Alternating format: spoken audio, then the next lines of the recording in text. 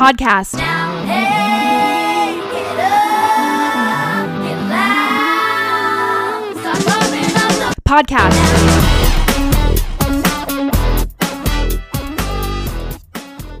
Hello and welcome to Pumping Up the Podcast. I'm your host, Elise Eldridge. Today we are breaking down Season 1, Episode 10 of Hannah Montana. It's called, Oh Say, Can You Remember the Words? And I am joined today by my friend Karen Garcia. Hi, Karen. I'm so glad you could join me today. Hi, Elise. Prior to when you were watching it to prepare for this episode, did any of this ring bells for you? Was any of this familiar? Did you watch this episode back in the day? Yeah, so I didn't remember it by title or anything at all. But the second I pressed play, there were some things I immediately was like, oh, right. And then some moments that I actually have remembered for years that have been like some of my standout Hannah Montana moments happened to be in this episode. So I was like, oh, okay, that's interesting. I watched the whole series and watched the movie and went to the concerts and everything, but somehow I've forgotten a lot of the plot points. But this one happened to stand out. So yeah.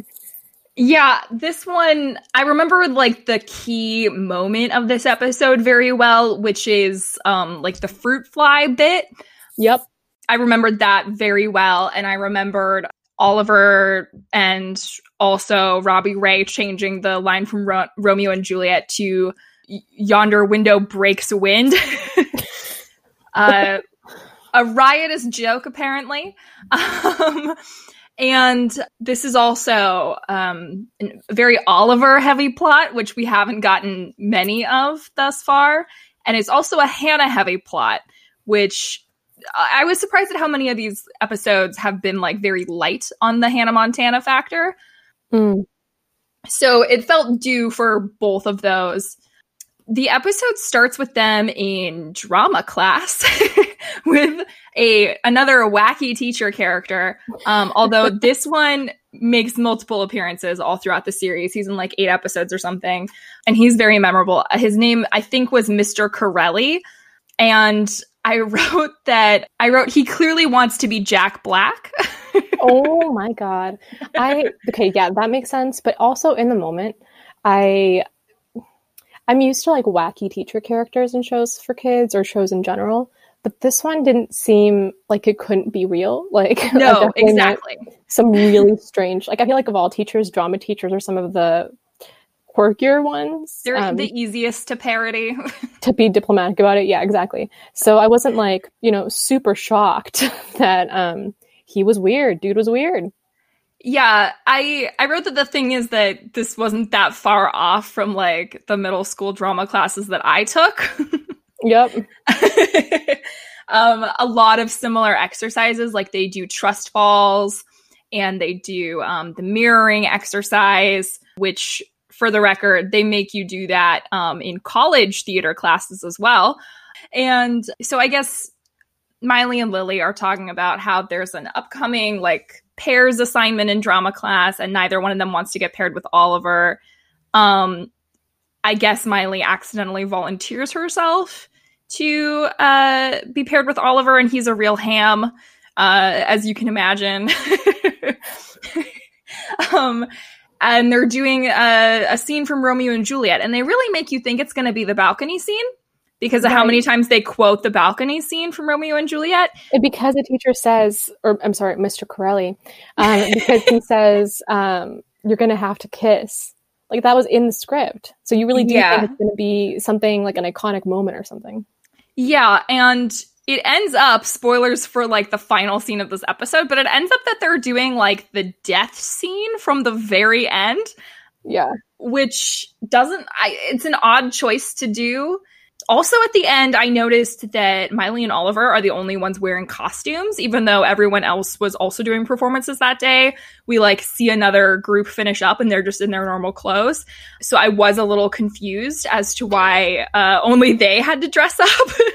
Miley had all the budget, she self-funded this project. That is a possible explanation. I think more likely, they just didn't want to pay for all those kids to wear like big poofy dresses and stuff. they, the producers of Hannah Montana, or whoever handles the costumes. Miley and Oliver are back at her house, and they're attempting to rehearse. And Oliver just keeps like quoting the line that we mentioned earlier, which again is from the scene that they do not end up doing. He does that like that trick where like you wrap your arms around your back and like pretend like you're kissing someone thing, which I also feel is kind of dated. Yeah, I mean, honestly though, at that point, I feel like with kids, like anything like that goes though. But yeah, by that point, I think I'd seen that a few times in my life. Yeah, and then Oliver holds up 2 oranges to his eyes and says that he's a fruit fly, which is supposed to be a joke. I can tell it had the cadence of a joke. And they do like a flashback because Oliver's explaining how he's super nervous and he's always had stage fright or whatever. They do a flashback of Oliver dressed as like tiny Abraham Lincoln doing the Gettysburg Address, but then he forgets his lines and he does the fruit fly thing again. He like pulls out fruit from behind his back and does it. So at least he's consistent. You know, yeah, the joke carried. He decided to carry it for a few years. What I thought was funny about that is that the fruit fly thing is such a memorable thing, and I feel like they used that in the title sequence too. But like I remember everything about that joke down to like, well, mostly when Miley redoes it when she's trying to like, you know, endear herself to him again. I remember that so vividly.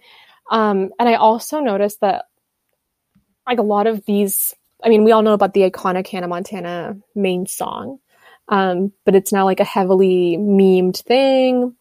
And I don't know, I was just really struck by a lot of things like that in this episode that I think have kind of persisted through time, including Billy Ray's comedic timing, which I think is surprisingly good. Yeah, Billy Ray gets a lot to do on this show. He gets more to do than I would say the average parental character on a Disney Channel show gets. He gets to like give a advice-filled talk to his daughter once an episode. He often gets to sing. He gets to make fun of the son character. He has lots of one-liners, and the studio audiences always love him. They eat up everything he does with a little spoon. And Robbie Ray actually had like one of my favorite lines in this episode, which I wrote down, which is that Shakespeare is very important and you'll use it every day of your life, like fractions. I'm using them right now. Yeah. And he like walks out of the room. Yeah. He's like sticking his foot in his mouth. Yeah, I thought that was really funny. And I was also, I don't know, I thought all the Jackson stuff was funny. And I don't know if you remember, but like when this was first airing and when I was, you know, a very young person watching it, it was kind of like a big deal when we found out that the actor who played Jackson was like in his 30s. Like people were talking about that. And now I'm like, he looks fine. Like it totally makes sense. But it's such a funny thing to see as like a kid. You think that that's like so old. And it's like, no, he looks fine. And he looks like a fine young person, actually. I'll say, I don't think he looks 16, which is how old he's supposed to be. Oh, absolutely not. But he doesn't look ancient.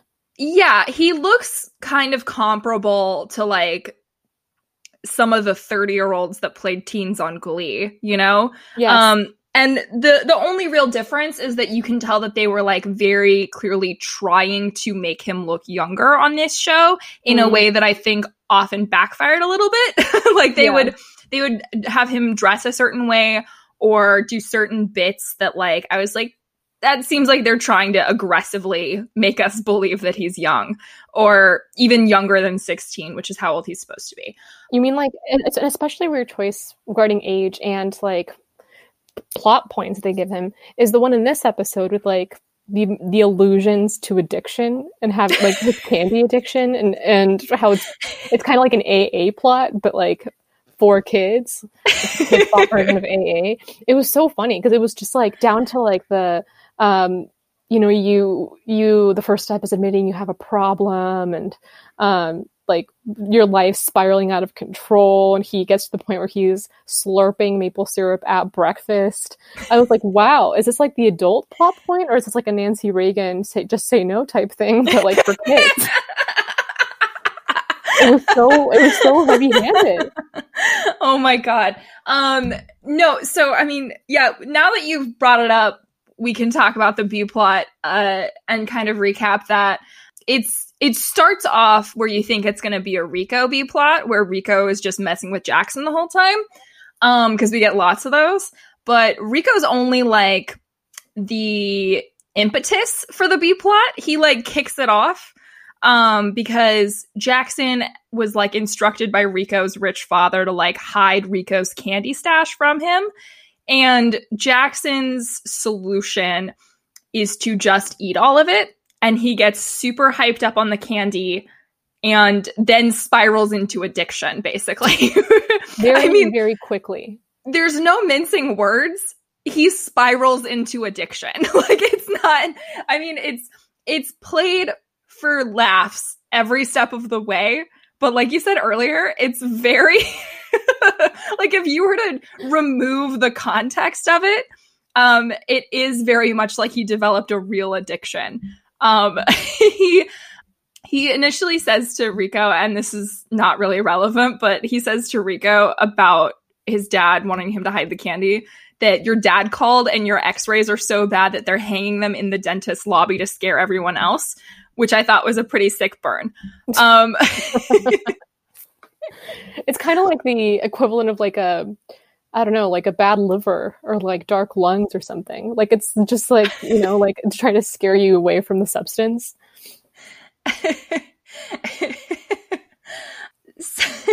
So they also find out that Jackson has like, for lack of a better term, like a fetish for chocolate bunnies. Oh my God. I'm so glad you brought this up, because when I was watching it, the voice that they give this chocolate bunny is I can't describe it as anything else other than seductive. Okay. And yes. Okay. That was a lot, actually. Yeah. It was very interesting. So Jackson, to gloss over the B plot is Jackson gets addicted to sugar. We get lots of scenes of him very obnoxiously finding new ways to consume sugar. Like you mentioned, he's slurping a plate full of maple syrup with a crazy straw. He's like eating every candy bar in sight, and he's obsessed with chocolate bunnies, and he eats like 2 of them in one sitting. At the end, he has kicked his sugar addiction after having a vision of himself as an obese person on the beach, which, just for the record, looks like they put, like, you know those pictures of like guys wearing like 50 t-shirts at once? Literally, yes. It looks like that's what it looks like. Like Joey from Friends in that one scene. With all the clothes on. Yeah. Or like when you're swimming in a pool and you like expand your swimsuit and it gets full of water and you just look like, that's what it looked like. Like, no effort was put into this. And also, like, they make Rico walk by with like 2 hot babes that are like full foot taller than him. And he tries to get up to join them. He's wearing like a muscle suit. Yeah, exactly. He tries to get up to join them, but he can't, because, you know, he's just too big. And that's the gag. And I feel like, you know, not to get too into it, but I feel like that, like, jokes like that wouldn't necessarily fly in 2020 for like that specific audience. But yeah, so he has this ridiculous vision and realizes that, you know, he has to stop. Yeah. And so at the end, once he's kicked his addiction, he starts hallucinating that the pillows on his couch are chocolate bunnies, and they are talking to him in like what can only be described as a sexy voice. And it's exacerbated by the fact that they repeatedly call him Big Boy. Oh my God. That was the worst part. It's like, it's exactly what you think. It's like when someone imitates Marilyn Monroe or like a Playboy bunny or something, like that kind of whispery baby woman voice. Yes, but it was also clearly like pitched up. Yeah. So it was kind of like, "Hey there, big boy." It was like very weird. It sounded like but yes. It sounded like kind of like the like Mean Girl character from Singing in the Rain.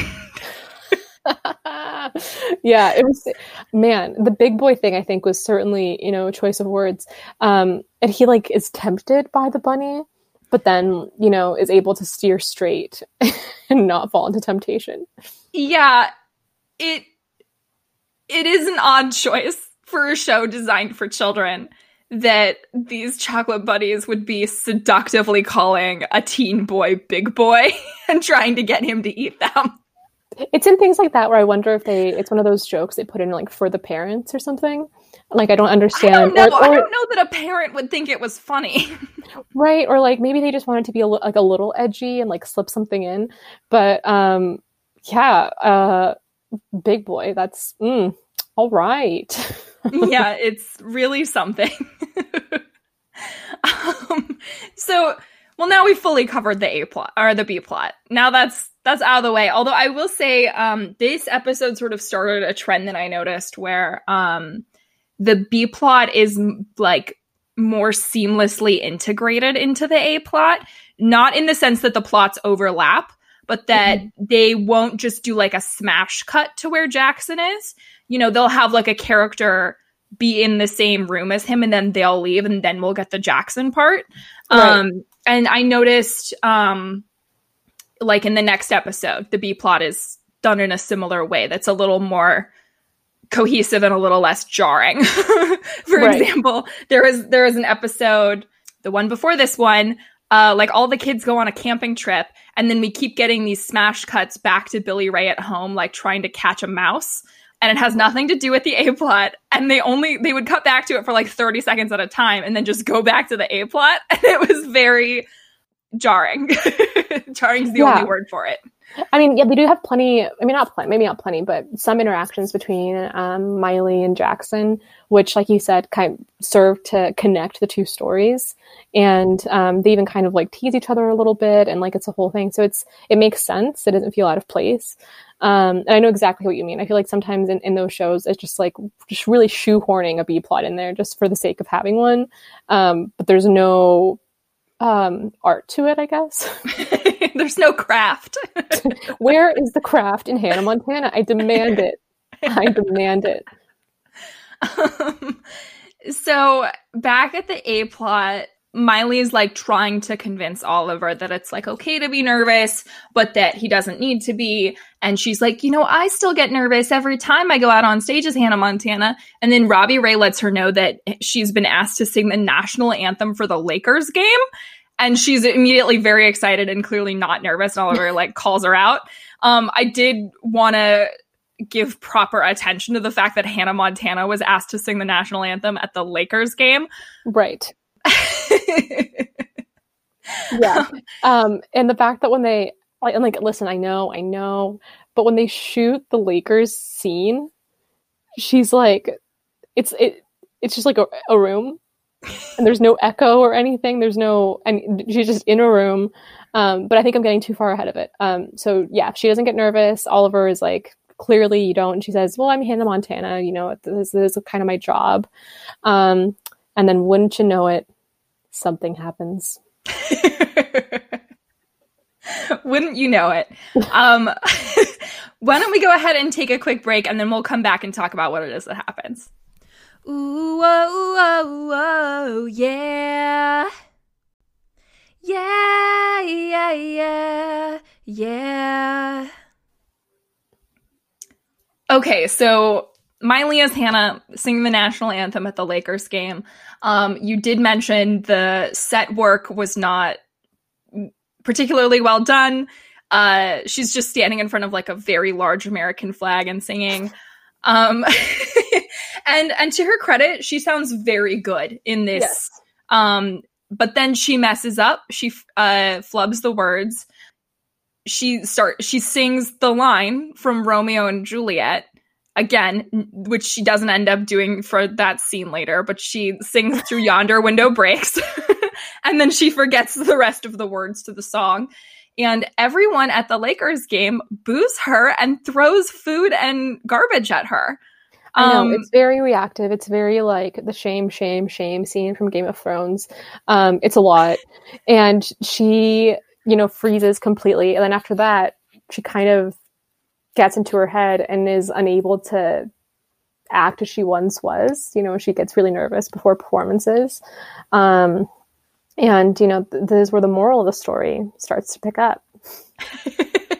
I did think it was, obviously for the story, it makes sense that the crowd would have that reaction, but would they really be booing like a 15-year-old girl for flubbing the words to the national anthem? I feel like they would instead feel bad for her. Yeah, exactly. Kind of like when you're at Cirque du Soleil and you see someone kind of flub.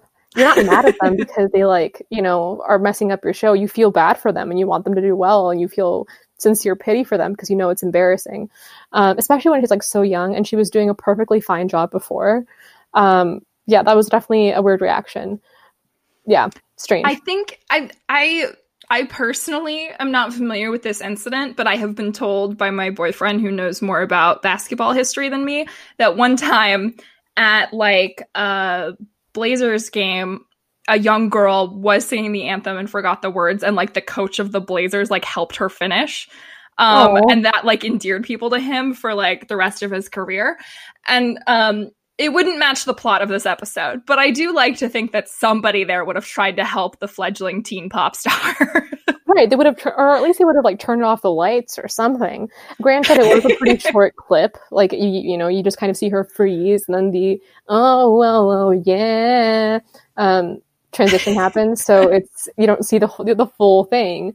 But yeah, and is the next scene, is it before or after this when she's sitting with her dad and Oliver walks in on her, basically saying that she doesn't want him as a partner because he's bringing her down? That was before this, and I'm glad you brought that up because Miley is shit-talking Oliver to her dad, and he, enters the house and hears her.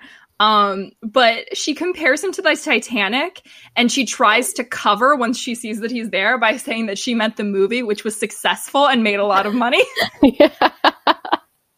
Which was actually sad, really though. Funny. it is funny. But, I think Mitchell Musso, he did a great job looking disappointed, which, by the way, sidebar, what happened to him anyway.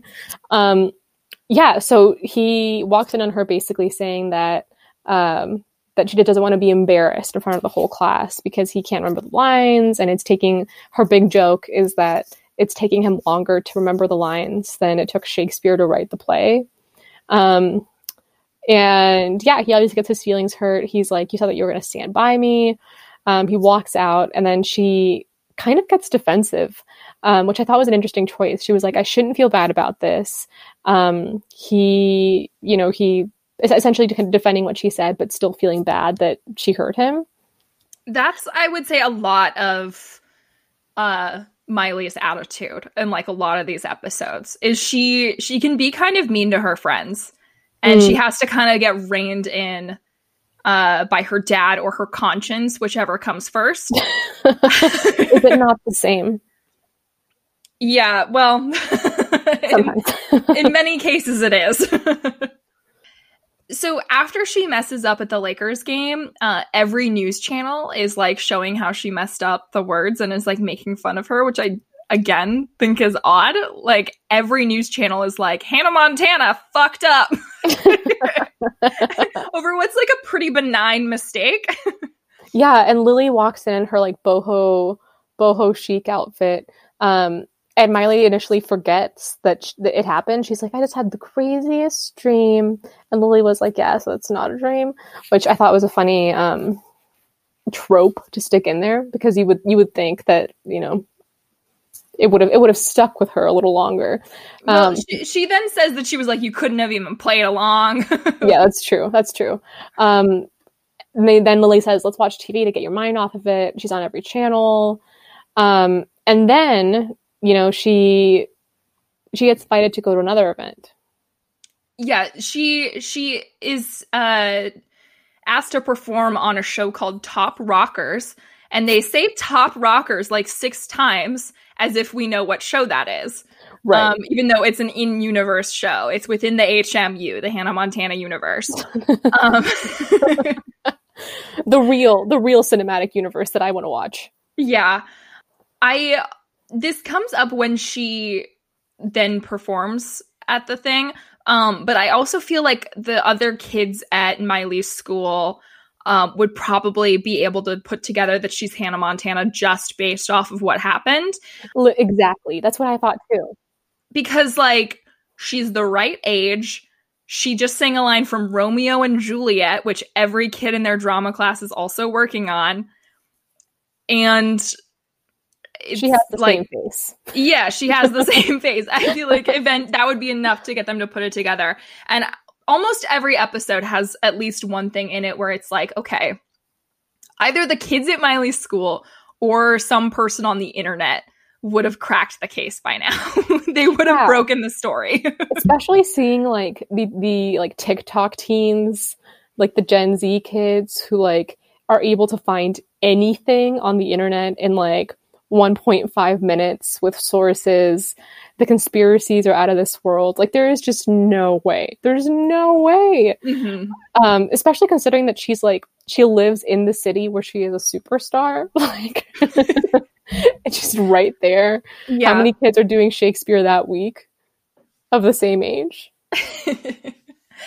Yeah. We also, on this podcast, kind of chart Hannah Montana's rising level of fame.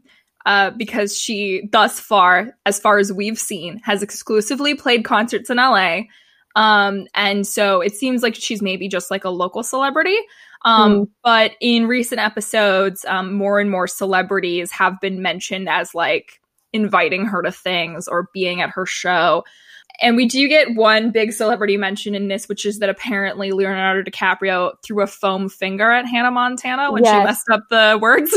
I'm so glad you mentioned that, because I love that for kids, a Leo reference was like cool and of the time. And I'm not sure that if you made that joke in a Disney Channel show in 2020, I don't think you could. Like, I don't think kids would get or care about Leonardo DiCaprio in 2020, being 10 years old or something. Yeah. For sure. This is tangential to the B plot, but it is right here in my notes. And we didn't mention that one of the antics that Jackson does to prove that he is addicted to sugar is he steals a beehive and then he eats honey directly from the beehive. You love to see it, you know? You love to see it. That's definitely how it works. It's actually pretty simple. I don't know if you've like ever tried it, but it's a pretty accessible source.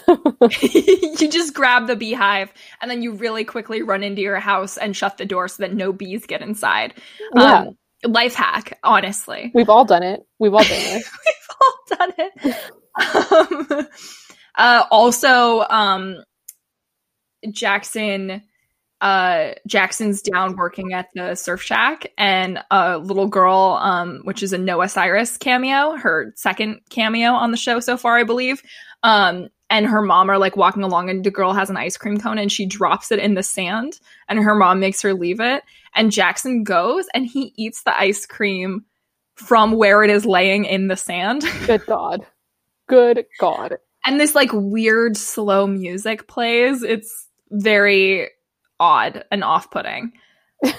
But in any case, we already know how that story ends. It's part of the saga of Jackson getting seduced by Sweets.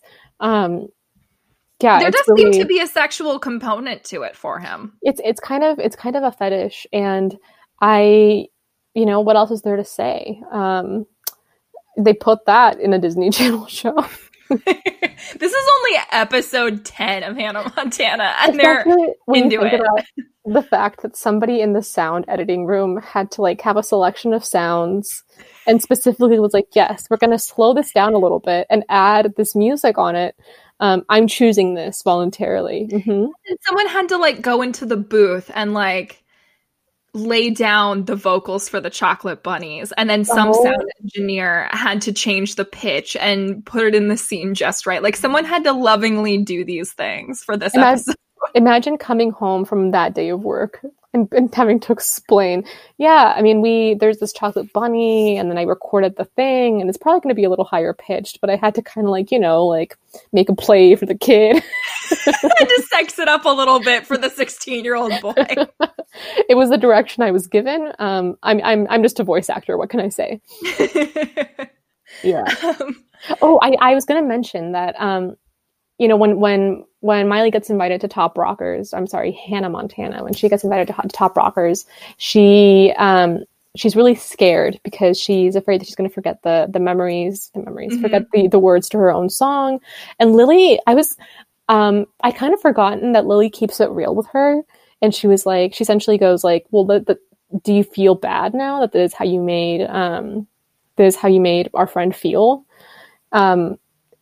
And there's like a moment of like recognition, but I kind of forgot that. I guess I got kind of used to Disney Channel shows, really, I guess enabling the main character or like defending them.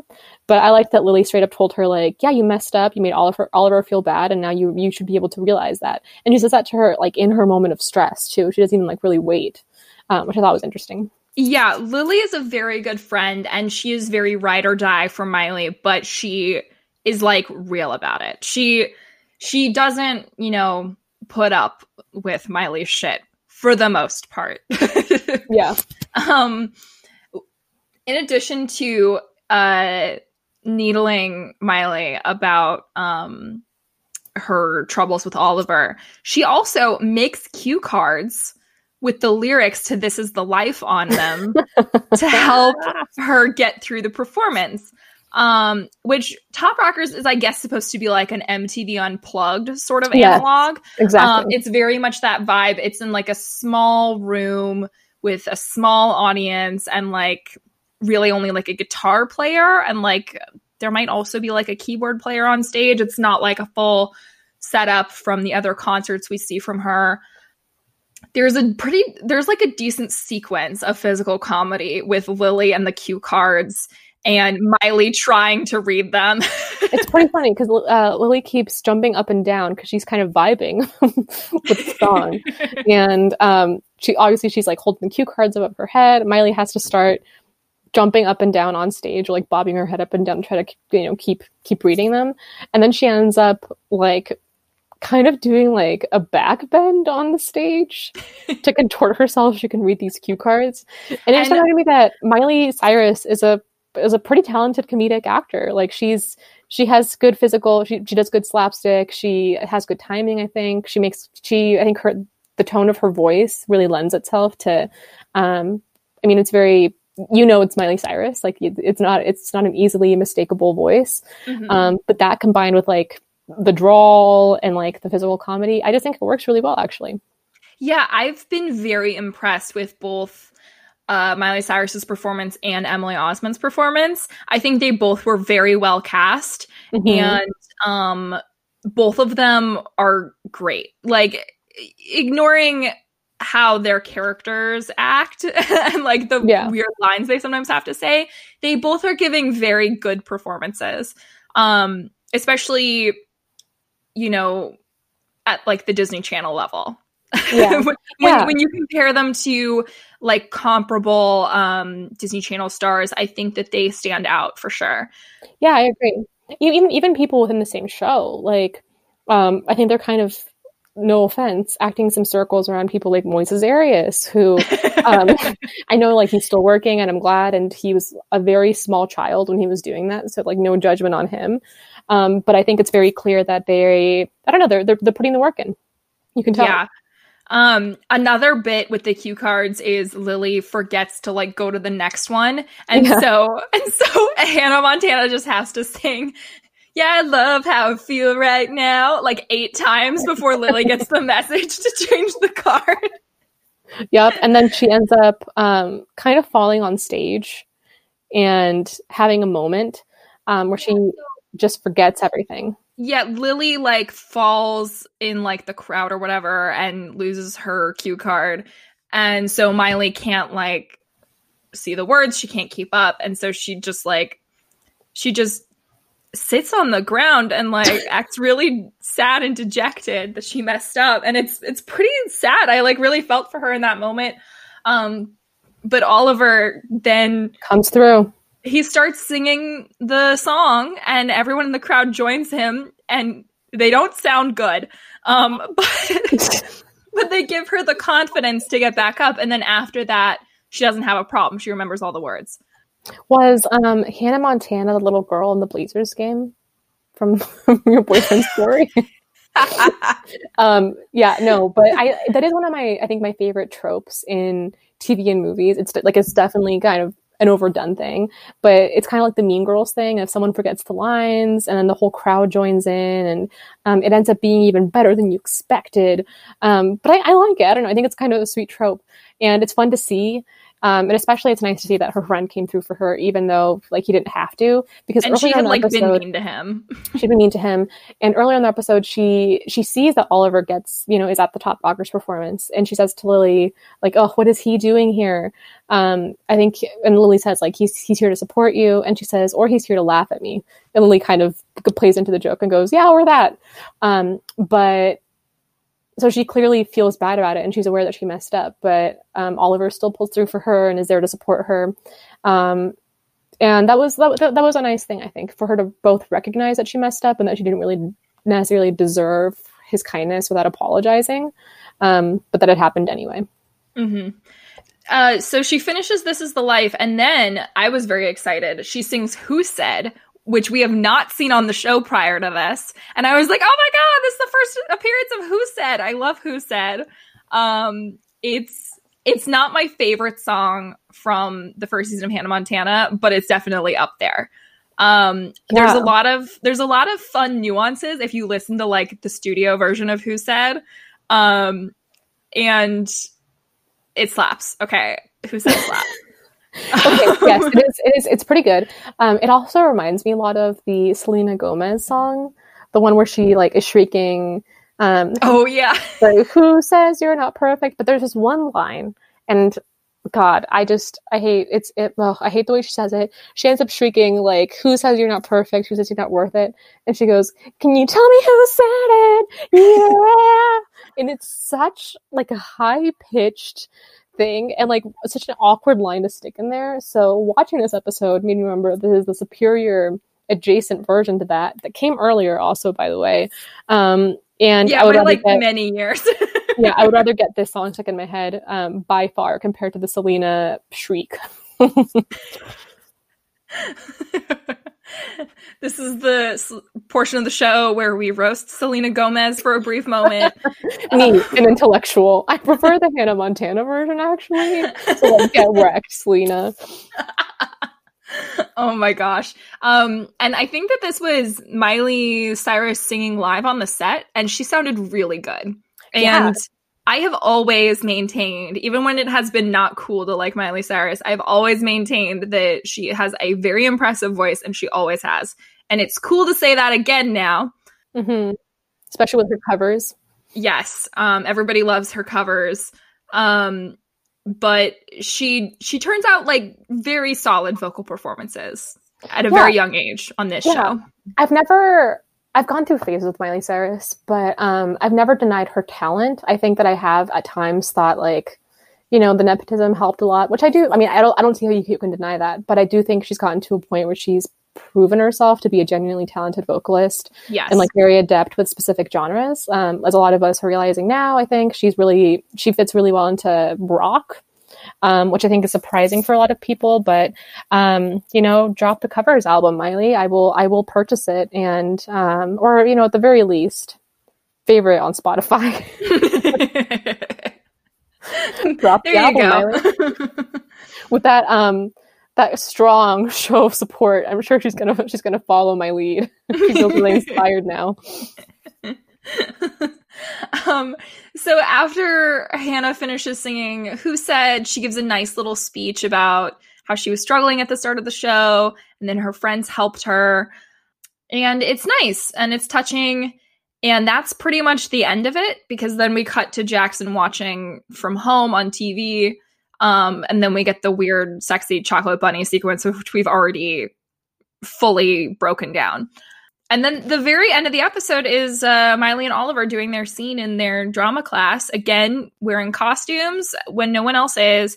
And again, doing a scene that is not the one that was the focus of the entire rest of the episode. Exactly. And even the drama teacher is kind of trying to hurry it up. He's annoyed at that point. He's watched too many of these scenes. He tells them to make it quick.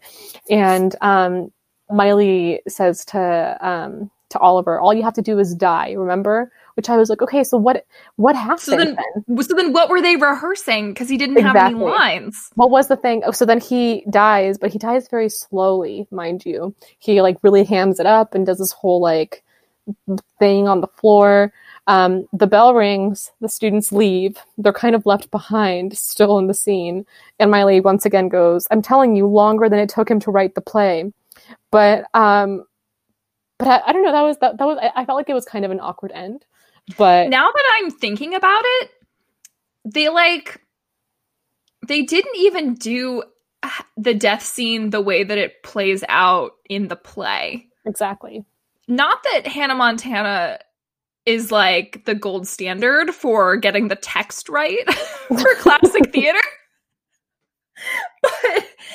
but it's not accurate.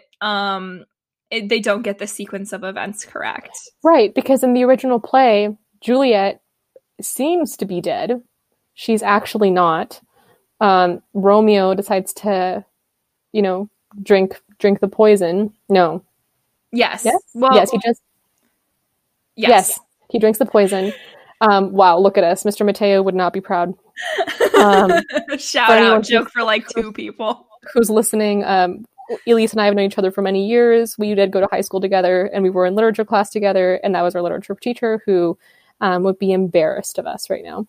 So, so then Romeo kills himself. Juliet wakes up from her slumber like a maddening 20 seconds later, and then she decides to kill herself and return. So yeah, the sequence is totally not even accurate. Yeah, because the way that Miley and Oliver do it is like, Miley is saying lines over Oliver's dead body, but he's not dead. He's like in the process of dying. Yes, exactly. And that's why it's taking, quote unquote, so long. I guess it could maybe work if they were doing it where like she found him like as he was like, I don't know, convulsing from drinking poison or something. Like but that wasn't the tone of what they were doing. And there wasn't a kiss either, because I feel like in the play, did they give each other one last kiss? One of them kisses each other when, they're dying or something, and that did not happen. Which, makes sense. You don't want to make the 2 main characters kiss in the first 10 episodes of the series. But yeah, that was funny. And then it ends. Yeah, that's the episode. There weren't that many like notable outfits in this one. I would like to mention the juicy sweatsuit pants. Yeah. Oliver had like the 2 main outfits that like stuck out to me just because he wears like at least 2 shirts at all times. And both collars on both shirts are always like popped to the max. You gotta. There is, however, a very, very, very bad Lily as Lola outfit, which is like the hallmark of the series at this point. She's wearing like an old lady cardigan with like a leopard print top and a big pearl necklace and a brooch. I don't know where she gets these clothes. And her iconic wig. Her iconic purple wig. And then I'll also note that during the Top Rockers performance, Hannah is wearing the like outfit from the Best of Both Worlds title sequence with the crown on it, except there's a different jacket. Good catch. It's a similar jacket, but it has like pink fabric coming out of the sleeves. Yeah, that's interesting. I didn't really notice that, to be honest with you. I was kind of hung up on the outfits at the beginning because, like I said, the juicy sweatsuit to me is just very of its time. Mm-hmm. And I just, Lily's boho kind of hippie looks. Yeah, she's wearing a shirt that says freedom on it in big text and like a really large red hat. She's part of the resistance, so, she had to. She had to do her part and wear her shirt. I really, yeah, like we already said it, but I really appreciate Emily Osment. I am, though, not an Emily, but an Osment family stan. I do love her brother, Haley Joel Osment. I maintain that he is one of the most talented child actors of all time. So it must be something in that family. Yeah, I consistently enjoy her on this, and I consistently think that even when she is given insane material, she is decent at pulling it off. Yeah. Talented child actors for sure, and especially with like for it being the first season, they're still kind of getting used to it. They're new to acting. They're new to the show, to the characters, the script.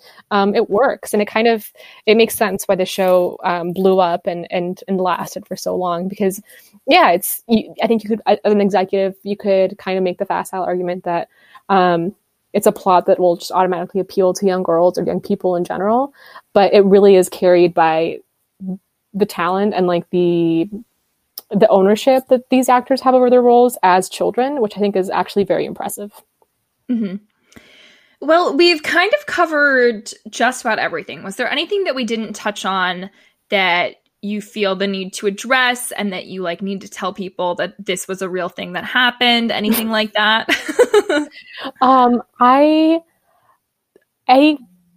mostly really appreciated the memories that this unlocked.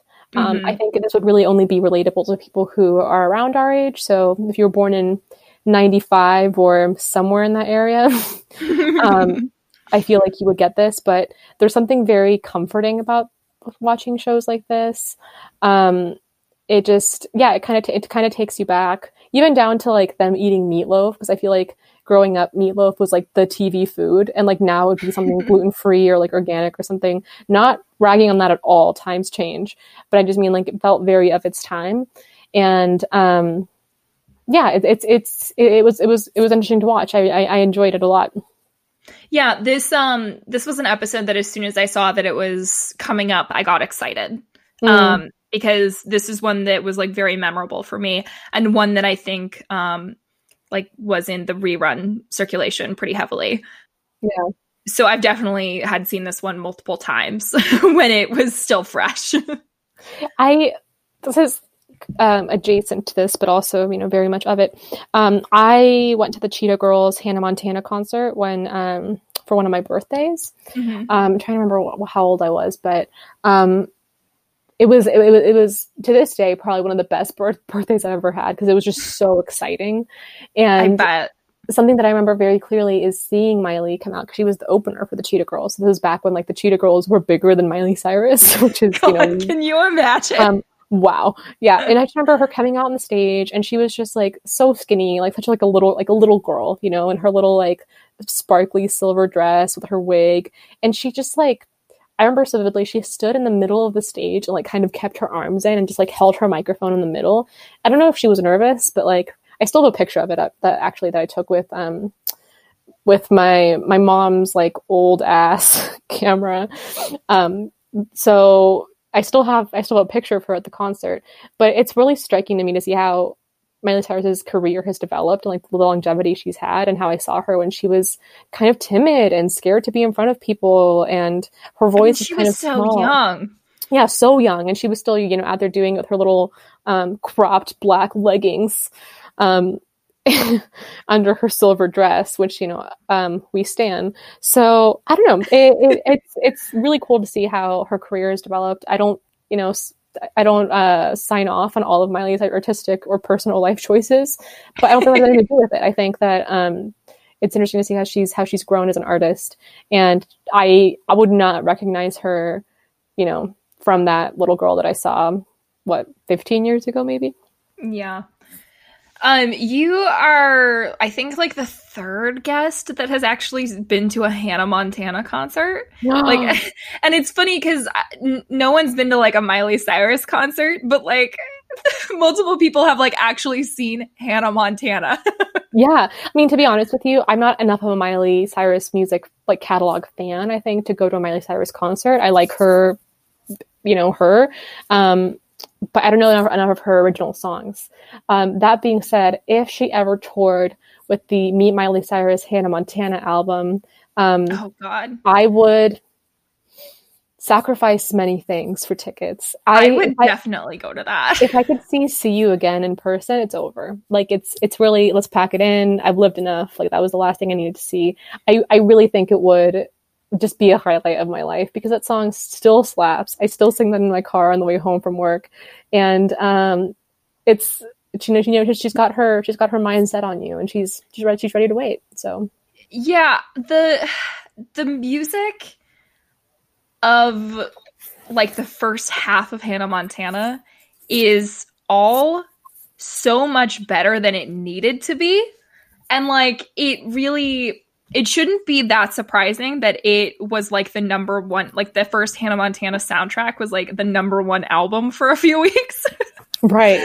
But like it was when I was like feeling nostalgic and listening to Hannah Montana songs on my iPod one day that I got the idea to do this show. Like I was just living for listening to, you know, the first Hannah Montana album and then Hannah Montana 2 Meet Miley Cyrus, which is an iconic double album. Like I don't use that word lightly, even though I kind of have this episode. In my life, in my world, it is iconic. Like that album was the soundtrack. I remember like having my friends had posters of her in our rooms, and like we all just kind of stared at her in her plastic ass wig, and we're like, she is so beautiful. This is the picture of feminine beauty. I remember when you went to that Hannah Montana and Cheetah Girls concert, and I remember being so jealous. I was extremely jealous because I obviously, you gotta love Cheetah Girls, and Hannah Montana was like the coolest at the time. She was very, very cool. I think I kind of slightly aged out of Hannah Montana by the end. I do think I finished it. I saw like none of the last season. I think I've seen like one episode from the 4th season, and of the 3rd season, we're going to find out how much of it I've seen. I don't think I've seen that much, to be honest. I think most of what I saw was from the first 2 seasons. Yeah, I think I finished it. I mean, I want to say that because I do remember the scene where she's leaving home, but maybe it's just that I watched that episode to see what it was like. I think that is maybe the case for me as well. Yeah, because I don't actually remember any of the plot at the end. I think I looked up the episode where people find out she's Hannah Montana because, I mean, it's not really a spoiler because that had to happen. Sorry. Had to happen in the series. But I think I remember watching that just out of curiosity. But I don't think at that point I was like a continuous fan. I did absolutely go see the movie though. And in theaters with a Jamba Juice. So, you had to. It was a rite of passage if you'd seen the show. I had not seen the Hannah Montana movie until like a little over 3 years ago, I think. And I did not enjoy it. You didn't love the hoedown throwdown? I couldn't tell you really about specific parts. I just know that I didn't like the experience. And it's become a bit of a running joke on this show that I will one day have to watch it again to cover it for this podcast. And I am extremely not looking forward to it. We're a ways off from that for sure. But if and when the time comes, it would be an honor to watch it together because I have not seen it since I think I saw it in theaters. Maybe once it came out on DVD, I saw it, but that would have been around the same time. And yeah, I don't think it was that good. I just remember Lucas Till, is that his name? That's a person. The love. I know that's a person. Blonde, like farmer boy love interest. I think you're right. And how like he was like one of the wannabe it boys of the time, and then like nothing. Like it just didn't happen for Lucas Till, which is completely fine with me actually. But I remember super enjoying the movie, but the show in its earlier days was a big deal. Yeah, we kind of were in an interesting position where like the first season or two, it was very exciting and we were very into it because we were in middle school. But then for the later stuff, we transitioned to high school and I think that's what it was and why we dropped off, because it just wasn't a priority anymore. At that point, we were watching stuff like Gossip Girl. So very tonally different. Wow, Secret Gossip Girl. I think I watched that in 2007 when it came out. In secret, though, because it was one of those shows that like I couldn't admit to watching at the age of 12. No, yeah. So I watched like the first season or two of Gossip Girl after they had already aired. And I remember I watched like the end of season 2 of Gossip Girl with you once. And then I watched it live for the next like season or so. But my mom specifically banned me from watching it. She thought it was too adult for me. So then I had to sneak it. I had to watch it in secret. Yeah, I mean, even the ads for it, right? Remember, it was like your parents' worst nightmare. I'll forever remember the one of like, I think it was Blake Lively with her tongue out and like a cherry or something. That to me was like, so now it's like nothing, right? But back then I remember being just like, wow, this is so adult. This is so sexual. And it's like, you know, small potatoes now, especially with, I think like, I do think shows for young people have gotten progressively more risque. Like I feel like Riverdale has done way more than that. And it's like, or maybe something comparable, like it's a different vibe, but it doesn't feel as illicit now, or there's not as like, who is the target audience for Riverdale? Is it high schoolers?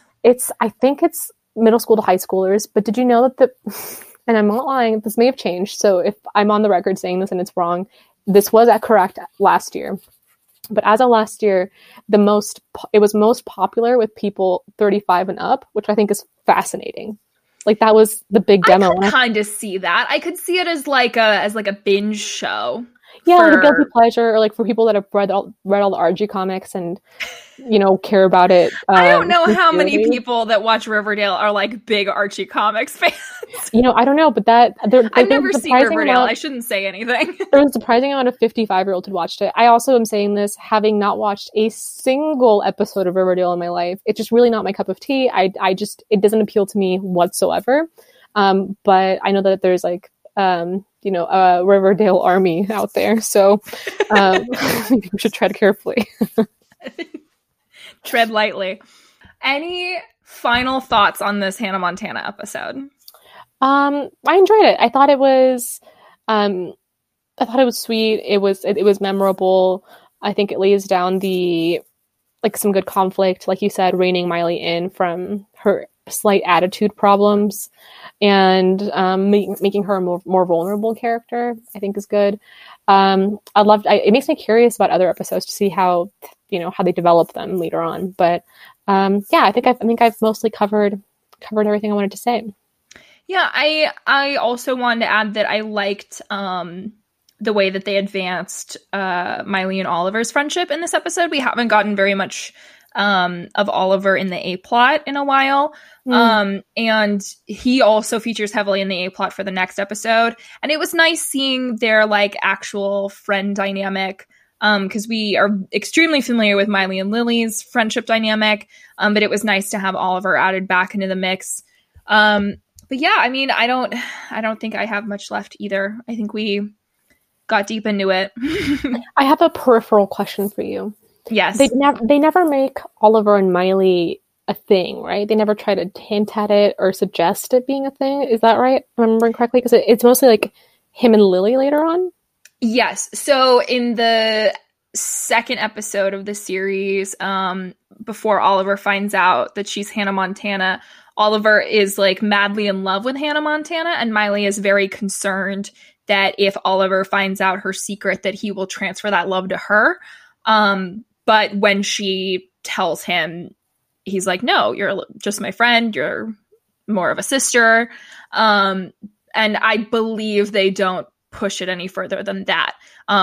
But he does start dating Lily, and we've like already seen the groundwork for that, even though I think it's much later in the series when that happens.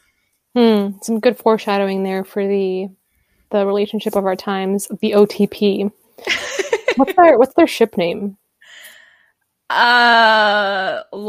I don't know. That was the first thing I thought of, but it sounds bad. So Lily? I kind of like that more. Lily? It harkens back to Shakespeare. we're all about connections here. Yes. Yeah, I mean, I liked it. Thank you for inviting me on. It's been an honor. Yes, I'm so glad we were able to get you here and get you doing this. It's like you said, we've known each other for a very long time. You are one of my closest friends, so it's only fitting that I had you on the show as well, and I'm very glad that you made time to do so. Absolutely, especially on the special time in life that we're living. Yes, it's a good distraction. For context, we are recording this in the evening on like day 3 of election week. Yep, it is November 5th. We still don't know who's won. And everyone's just kind of refreshing the map and Twitter obsessively. So this is a good thing to take a little bit time out of the day and get a little bit of a distraction, because it's important to be informed, but when things aren't really moving, I don't think there's any harm in, trying to stay sane. So. Well, by the time that this episode goes live, we better damn well know. I mean, it would be shocking if we didn't. Yeah. So yeah, it's the past and the present just truly meeting in the middle. What a day to record. All right.